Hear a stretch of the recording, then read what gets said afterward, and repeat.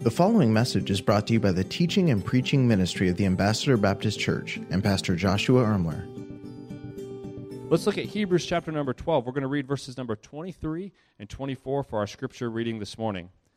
The Bible says, to the general assembly and church of the firstborn. We saw last week that the firstborn was Jesus, so he's talking to the church of Jesus, which are written in heaven, and to God, the judge of all, and to the spirits of just men made perfect. So we see because of this new covenant that Jesus has ushered in, we are now in a perfect standing before God.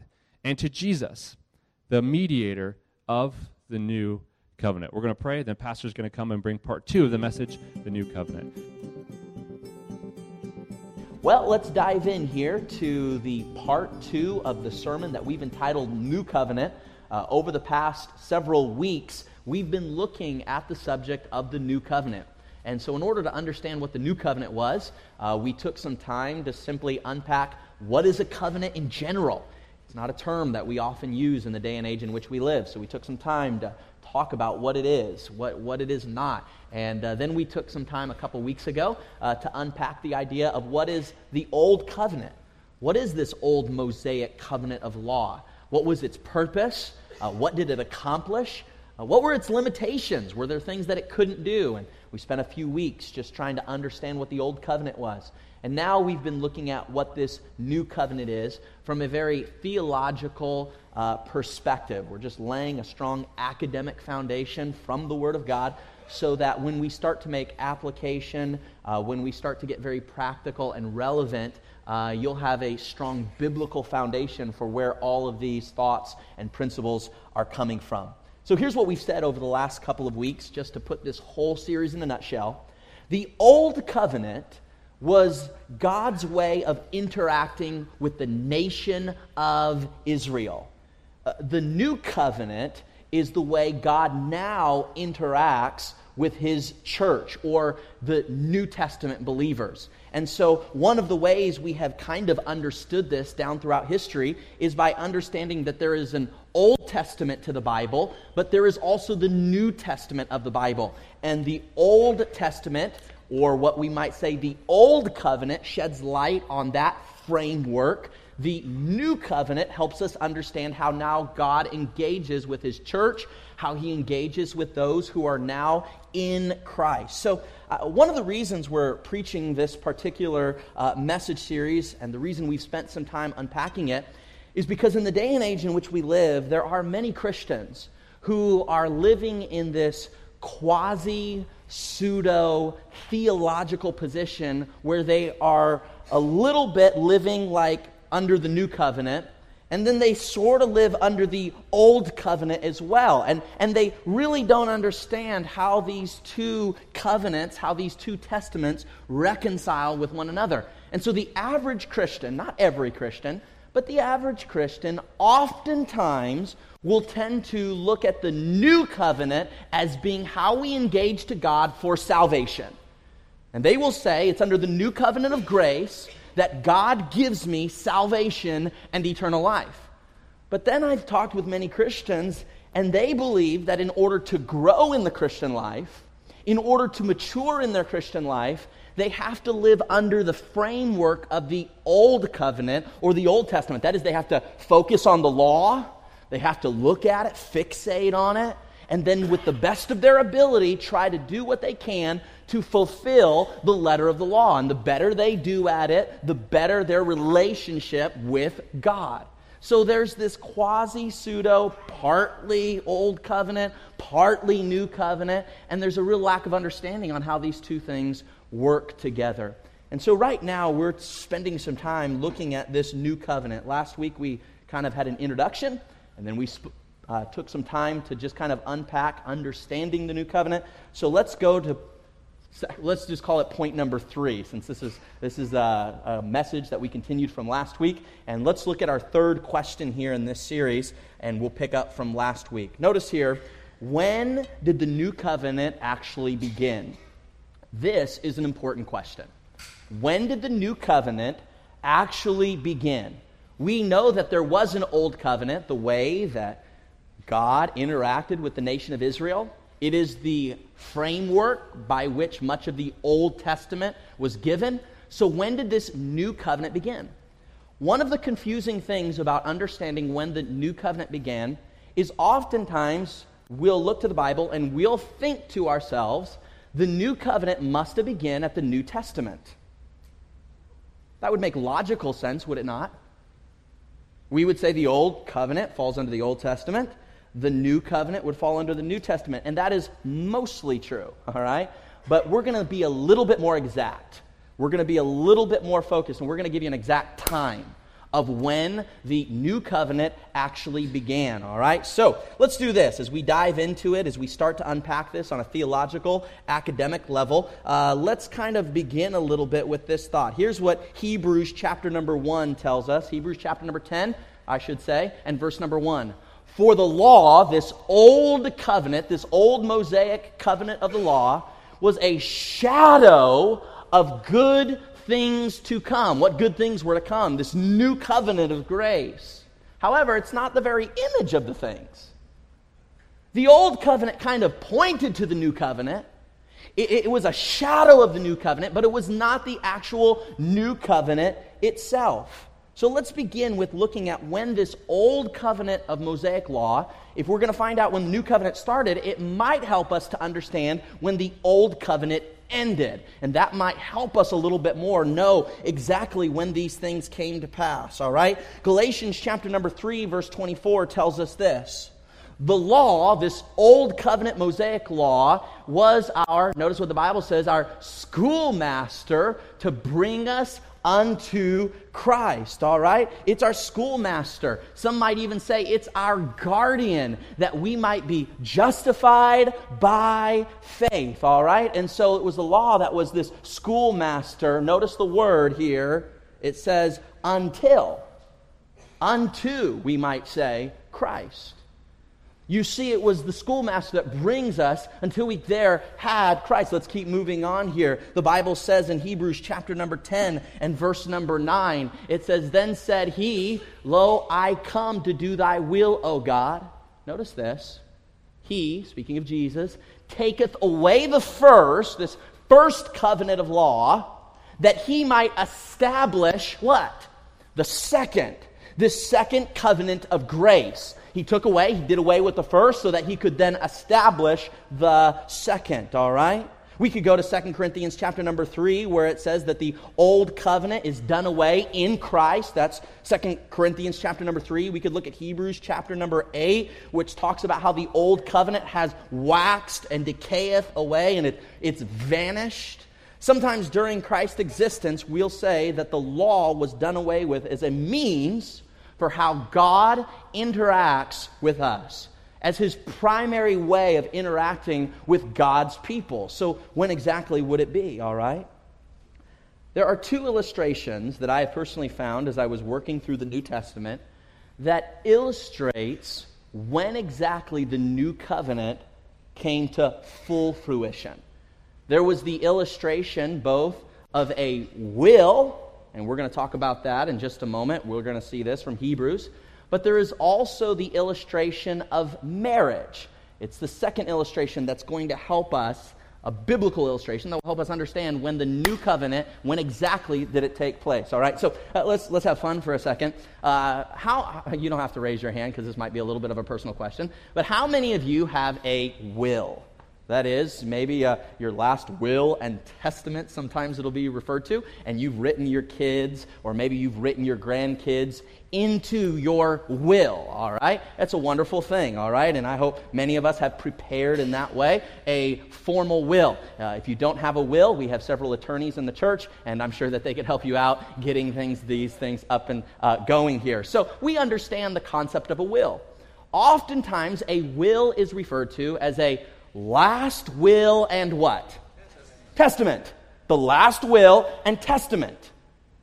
Okay, as we saw, the Greek word for the word testament is the same word for the word covenant. So we might be able to say the last will and testament or a last will and covenant. And isn't that what a will is? You're making a covenant with your child. You're saying that when I pass away, this is going to be yours because I love you, because I care about you, because I want what's best for you. And so you make a covenant with your child that at the time of your passing, this is going to be yours because I care about you. This is an illustration that the Apostle Paul uses in the book of Hebrews to help us as modern-day Christians, and specifically these Jews that were coming out of the Old Covenant into the New Covenant. He uses this illustration to help them understand when the New Covenant would come to full fruition. So let's just go right to the Bible on this. I want you to see it for yourselves. Hebrews chapter number 9, verse number 16. Here's what the Bible says. For where a testament is, where a will is, there must also, of necessity, it's very important that if you're going to have a will, if a will is going to be enacted, there needs by necessity be the death of the testator. You say, I've never heard that word. What's a testator? All right, it's a one who gives a testament. It's one who makes the will, all right? So in order for the will to be enacted, there has to be a death of somebody who's given the will. How many of you would be a little perturbed if your child came to you and said, I want all of what's coming to me in the will right now? You would look at him and you would say, I'm not even dead yet. Could you at least wait till I've died, to look into this thing? But he says here, normally, legally, where their testament is, there must also, by necessity, it's important that there be a death of the one who made that testament, the testator. For a testament, a last will and testament, this is the illustration he's using, is a force, it is enacted, notice this, after men are dead. This is when it gets enacted. He goes on to say, otherwise, it is of no strength at all. A will doesn't get enacted until the person's died. That's when the will happens. Your child could not go to the attorney and say, hey, I want you to pull out my parents' will, their last will and testament. You see right there in that writing, it says that it's all mine. I want it right now. He would have no legal standing on which to go from. Why? Because you're not dead yet. Everybody understands that a will gets enacted the moment the person who made the covenant, who made the will, who made the testament died. It is of no strength at all while the testator, notice this, while he liveth. Okay, so if I were to just paraphrase this for a second, because I know this is some ancient language here, if I were to just put everything that the Apostle Paul just stated to the Hebrew children, and I were to put it into kind of just modern vernacular English, it would sound something like this. In the case of a last will and testament, it is necessary to prove the death of the one who made the will, because a person's will is enacted only when they have died. It never takes effect while the one who made it is still living. That's what that verse is saying. Okay? Do we understand what's going on? So this new covenant, this last will and testament, when does it start? When the one who created it has died. This is very important to understand, all right? This is very important to kind of wrap our heads around a little bit, all right? Let's keep reading. Hebrews chapter 9, verse 15 says it this way. Notice what it says. For this cause, he, Jesus, is the mediator of this New Testament or this new covenant. Notice this, that by means of miracles, that by means of his ministry, that by means of his birth, that by means of his teachings. No, the new covenant is enacted by means of what? His death. His death. This is when the new covenant begins. It is at means of death for the redemption of the transgressions that were under the first testament, that they which are called might receive the promise of eternal inheritance. So what Paul is saying to the people at Hebrews is this: you Jews, you were under this first testament. You were under this first covenant. But now, Jesus has died and has ushered in. He became the mediator of a brand new covenant. The way you used to interact with God, the way you used to engage God now is different. And you are going to engage Him. You're going to experience His salvation. You are going to experience His sanctification. You are going to experience the spiritual maturity that He wants to infuse in your life in an entirely different framework called the New Covenant. It is a new covenant of grace. I'll say it this way. The old covenant of law ended when Jesus declared, "It is finished." What was finished? The old covenant. It was finished. The way God interacted with the nation of Israel was done. We're going to come back at the very end and see how powerful that statement was based on what happens in Genesis chapter number 15. Okay? Now, this is really important to understand. The old covenant ended with Christ. We saw that in several verses a few moments ago.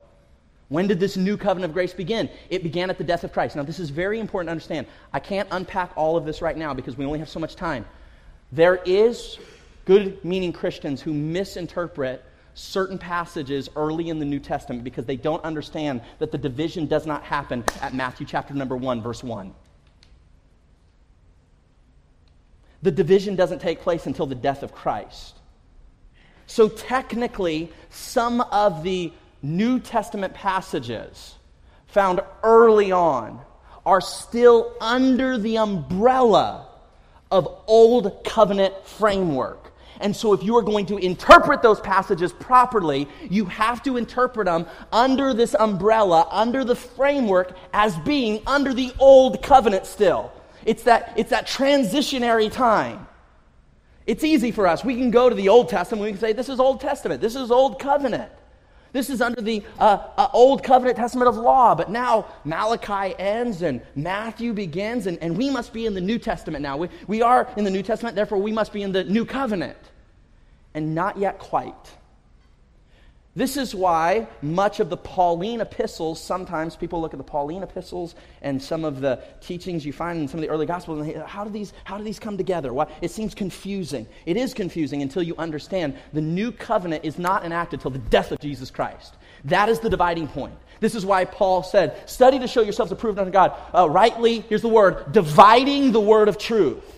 There's a proper hermeneutical approach to interpreting Old Covenant theology and New Covenant theology. And you have to understand, it happens at the point of death. If you understand that, how you interpret the Word of God will become much, much clearer to you. Old Covenant, New Covenant. And when did the New Covenant get enacted? When? The death of Jesus Christ. That is the starting point. I know we're in the year, 2016 right now. That started at the break of history, and people use the birth of Jesus Christ as being the center point of history. Biblically and theologically, honestly, the death of Christ should have been the break point in history. Now, I'm not going to argue with our calendar. Let's just keep it, we're fine with it. I don't think we're going to have to, as Christians, try to go and, we're going to do away with the calendar and start a new one. I don't think we need to do that. But authentically, that really is the dividing line in history. The death, burial, and resurrection of Jesus Christ. That's where this thing took place, all right? So the first illustration was the illustration of a last will and testament to help us understand when this new covenant was enacted. Let me give you a second illustration that we find here in Romans. It's also written by the Apostle Paul. Was in Hebrews, he's writing to the Israelites. He was writing to the Jews. Now in Romans, he's going to be writing to the Greeks. But he's still trying to emphasize this same thing. And so he's basically going to use the same thing with them, but he's going to use a different illustration. He's going to use the illustration of marriage. All right?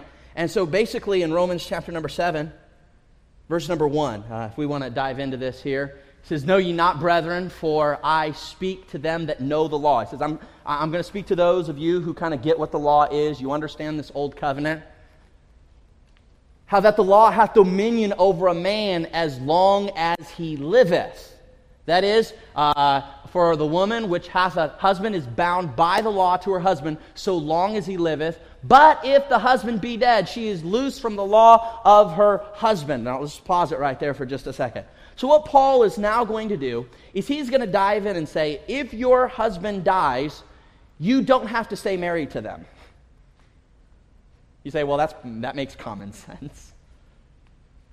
So the Apostle Paul is using this illustration. The moment your spouse dies, when he dies, of course you're not going to be married to them. They're dead. And he's using this very common sense illustration to teach something very important about the new covenant. When Jesus Christ died, he's going to teach us that we also died with him. We are now dead to the law. We are now no longer married, you could say, to use the metaphor, to the law any longer. As Christ was risen in the resurrection, so we too are going to be raised into newness of life. We're raised into a new relationship. No longer is that relationship to the law. No longer are we married to the law. We are now resurrected to the new covenant of grace. We are now married to Christ, to follow the metaphor, which is sometimes why we are referred to as the bride of Christ, any longer. And so he begins to use this metaphor of marriage to help us understand that when an old covenant has come to completion, a new covenant is now then enacted. And so we see the illustrations of both the last will and testament. We also see the illustration of marriage. So if the old covenant ended, here's an important question. Does the new covenant also end?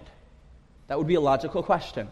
I want you to see, if you would, Ezekiel chapter number 16 and verse number 60. Ezekiel chapter number 16 and verse number 60. He says this, "Nevertheless, I will remember my covenant with thee in the days of thy youth." He says, I will, this hasn't happened yet, remember this is still old covenant. It is the prophet Ezekiel prophesying or promising a new covenant. And he says, I will establish unto thee, this new covenant is going to be what? It's going to be what kind of covenant? An everlasting covenant. See, as we saw in the old covenant, it had an end date. We could say it this way. It had an expiration date on it. The new covenant does not have an expiration date on it. It is everlasting. Hebrews chapter number 13 and verse number 20 says this, "Now the God of peace that brought again from the dead our Lord Jesus, that great shepherd of the sheep, through the blood of the," what? "Everlasting covenant. Make you," what's the word? It made you perfect. It made you perfect in every good work to do His will. Now, I want you to focus on this for a second. The reason that we can be confident that we have a home in heaven, the reason you and I can know for sure that we'll spend all of eternity in the presence of a holy, righteous, and just God is not because while we were on earth, we did our best to attain unto the works of the law. The reason that we can be confident that we will one day have a home in heaven in the presence of God for all of eternity, even though He only allows perfection, even though He only allows pure righteousness, even though He only allows pure holiness into His heaven, the reason that we can have access into that heaven is because of what Jesus Christ did on the cross in taking the penalty and punishment of our sin upon Himself. He took our sin and gave us His perfect righteousness and made us perfect.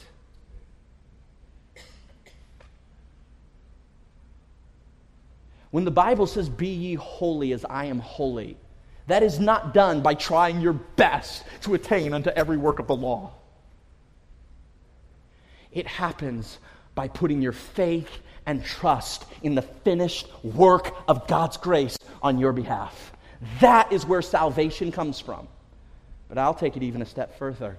That is also where your sanctification and spiritual maturity comes from as well. The functional, practical, daily growth happens under this new covenant of grace better and more effectively than it does by trying to do it all yourself, focusing on the law, pulling yourself up by the bootstraps and thinking to yourself, all right, I'm going to give it another college try once again today. I know I failed yesterday, and I know I failed the day before, and I know I failed last month and last year and last decade, but this is going to be it today. Now I'm going to do it. And if I just try hard enough, eventually I'll be holy as God is holy. You'll never make it, my friend. You need the utter perfection of Jesus Christ placed onto the account of your soul. And that is what the new covenant does. It perfects us for salvation, but it also perfects us in sanctification and spiritual maturity.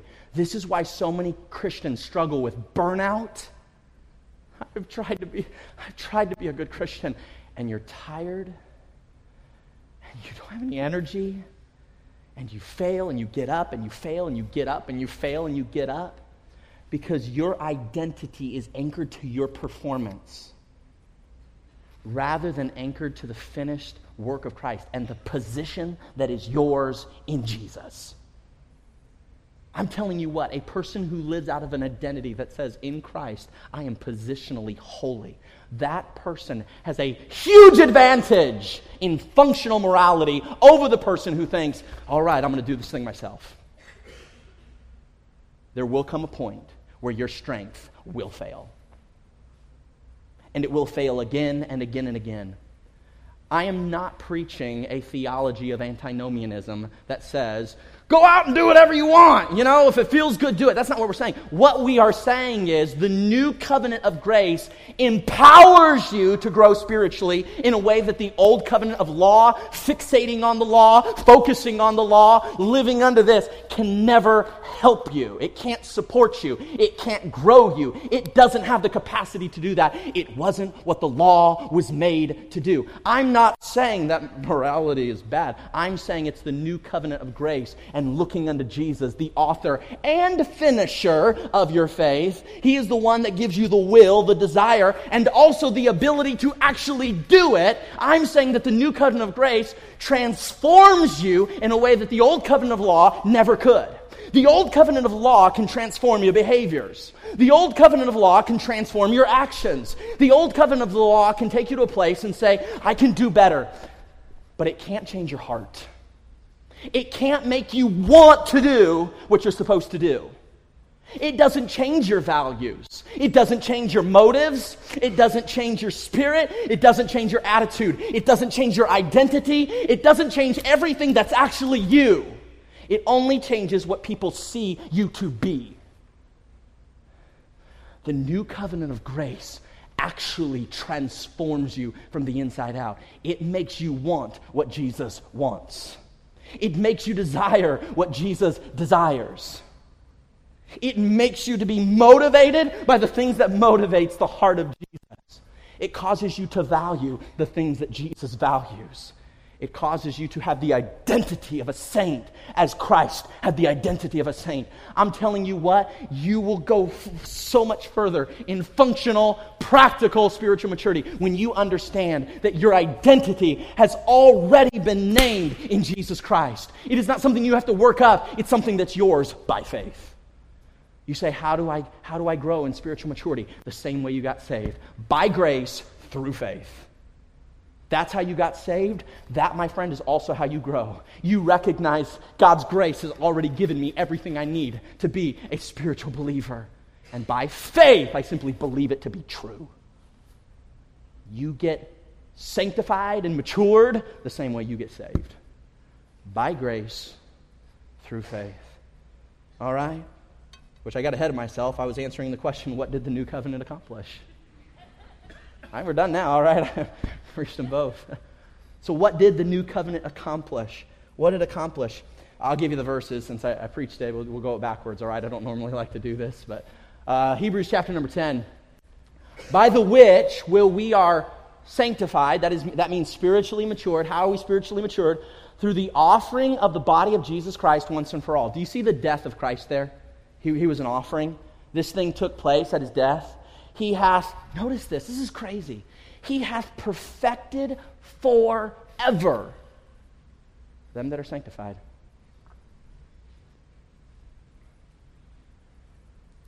Can I say this? If you are in Christ, you have been perfected forever. Your identity is sanctified. You say, well, I don't like that. I'm not even preaching. I'm just reading verses. For by one offering, the death of Jesus Christ, God hath perfected forever them that are sanctified. You ever felt burdened when you read, be you holy as God is holy? That only those that are holy will inherit eternal life? That crushes you, doesn't it? Until you recognize that Jesus has done it all on your behalf. I love this. This might even be in your notes that we gave you. The new covenant fulfilled the law in us, just not by us. You see the difference? The new covenant fulfilled the law in us, just not by us. You say, who was it by? By the death and blood of Jesus Christ. He has perfected us forever. I love what the cross does. The cross simultaneously reveals God's intense hatred of sin, because he is righteous and holy and just, while at the same time reveals his deep love for sinners. You say, Pastor, do you wink at sin? It's no big deal. God doesn't really care. God cares immensely. In fact, your sin is so just abominable to him that he was literally willing to send his very own son to suffer the excruciating death of the cross because he hates that sin so much. He doesn't wink at sin. He doesn't pretend like it's no big deal. It's a massive deal that he damns. But it's at the cross that he also says, I love the sinners. With outstretched hands on a cross, he says, this is how much I loved you. I love you so much it hurts. I love you so much I would literally rather die than live without you. It's the cross that bridges the tension of God's holy righteousness and his unconditional love. And that's why we sing about, at the cross, I am free. It's the cross that perfects. It's the cross that makes holy. And when we put our faith and trust in Jesus Christ and what Jesus Christ did on that cross, we experience both salvation and sanctification. Romans chapter number 3 says it this way, Romans 3 verse 28. Therefore we conclude, after going through all this, what does this mean? We conclude that man is justified by faith in his grace without the deeds of the law. There might be someone in here and you have lived under the heavy weight of the law. You've been told that you need to do this and do that, go here and go there. You need to walk the walk and talk the talk. And if you go to church enough and if you live good enough, maybe one day you'll get to heaven and your good will outweigh your bad. And if your good outweighs your bad, then God might wink at you and said, hey, buddy, you made it in. But that's not what the Bible teaches. You see, the reality is this. We're justified. The word justified means just as if I'd never sinned, just as if I'd always obeyed. That's the word justified in his sight. We are justified by faith in the grace of Jesus without the deeds of the law. Good deeds are not the root of salvation. Good deeds are the fruit of authentic salvation. Don't get those mixed up, because it'll throw your theology into a quandary. We are saved, for by grace are we saved through faith. You say, why, Pastor, is it so important that we talk about this? Because many Christians are running around and they're literally living a confused, mixed theology. In order to get saved, I need Jesus. I can't do anything to get saved. There's no works of mine that'll attain unto salvation. I need the grace, and I receive it by faith. That's how we get saved. But then we go to old covenant theology to grow. We think we got to look at the laws and the principles, and we got to focus on them and fixate on them and do our best to try to live unto all of these laws, and that's how we grow spiritually. That is a way to try to grow. I'm not saying that's not a philosophy that many people attempt to do. It's just not as effective as the one God's Word gave us.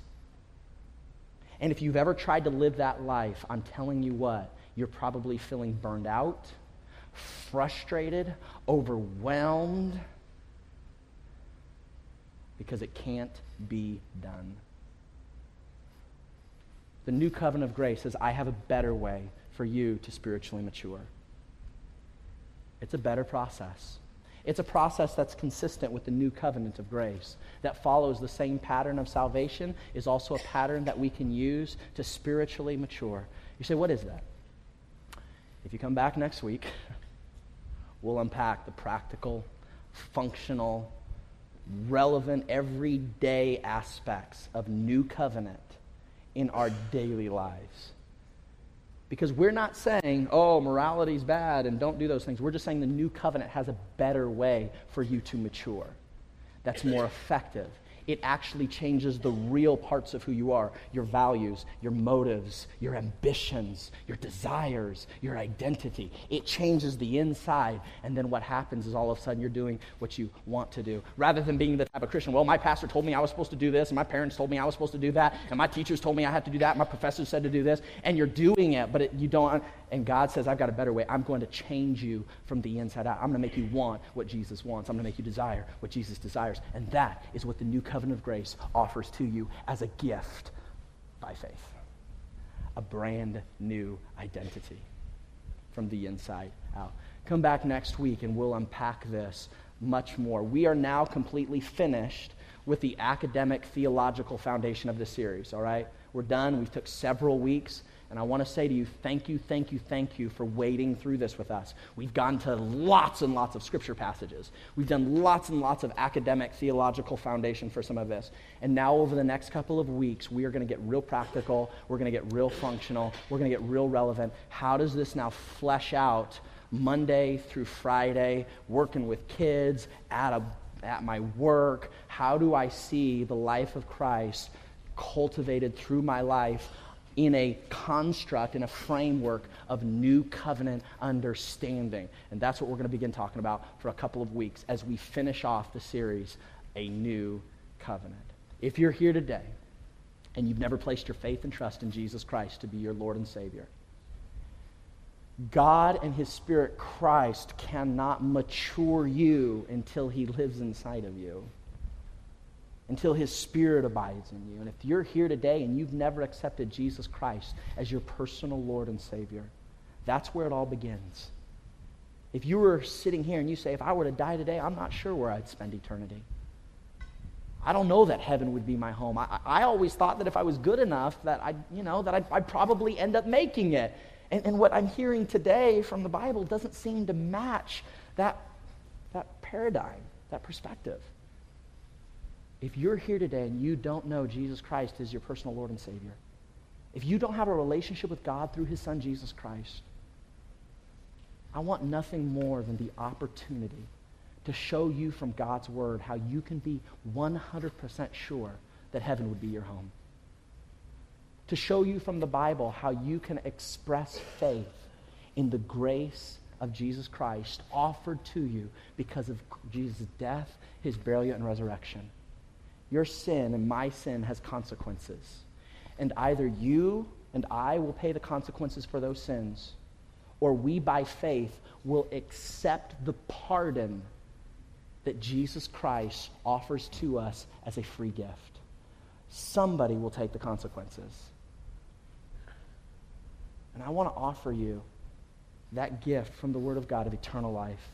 A relationship with God, not because of works of righteousness, which you have done, because the Bible says those can't save you, but by His mercy that we experience by faith, by simply believing that it's true. If you've never been saved, if you've never committed your life to God through His Son, Jesus Christ, what a wonderful opportunity you would have today to receive Jesus as your personal Lord and Savior. In a moment, we're going to have some time for prayer and reflection. I'm going to be right here up front. If you would like, I'd encourage you can come up and I'll pray with you. I'd love to show you from the Bible what it says about how you can know for sure you have this relationship. If you wouldn't feel comfortable with that, I'll be in the lobby. Get a publication, send me an email. I'd love to set up and have an opportunity to, over coffee, to show you from the Bible what God's Word says about how you can commit your life to Jesus Christ. Last Sunday night, I had the opportunity of getting with somebody who was in this room, and they asked that exact question. I had the opportunity of really showing them from the Bible how they could know for sure that heaven would be their home. And you know what? We would want nothing more than to have that opportunity with you. give me, one of our pastors, one of our leaders here, the opportunity to show you from the Bible how you can have a home in heaven for all of eternity. How you can start on this journey that you've been trying to do again and again and feel like you failed and gotten back up and failed and got back up. I'm going to show you the power behind the Christian life, and that's Jesus. The life of Jesus doing for you what you cannot do on your own. Thank you for listening to this message brought to you by the teaching and preaching ministry of the Ambassador Baptist Church.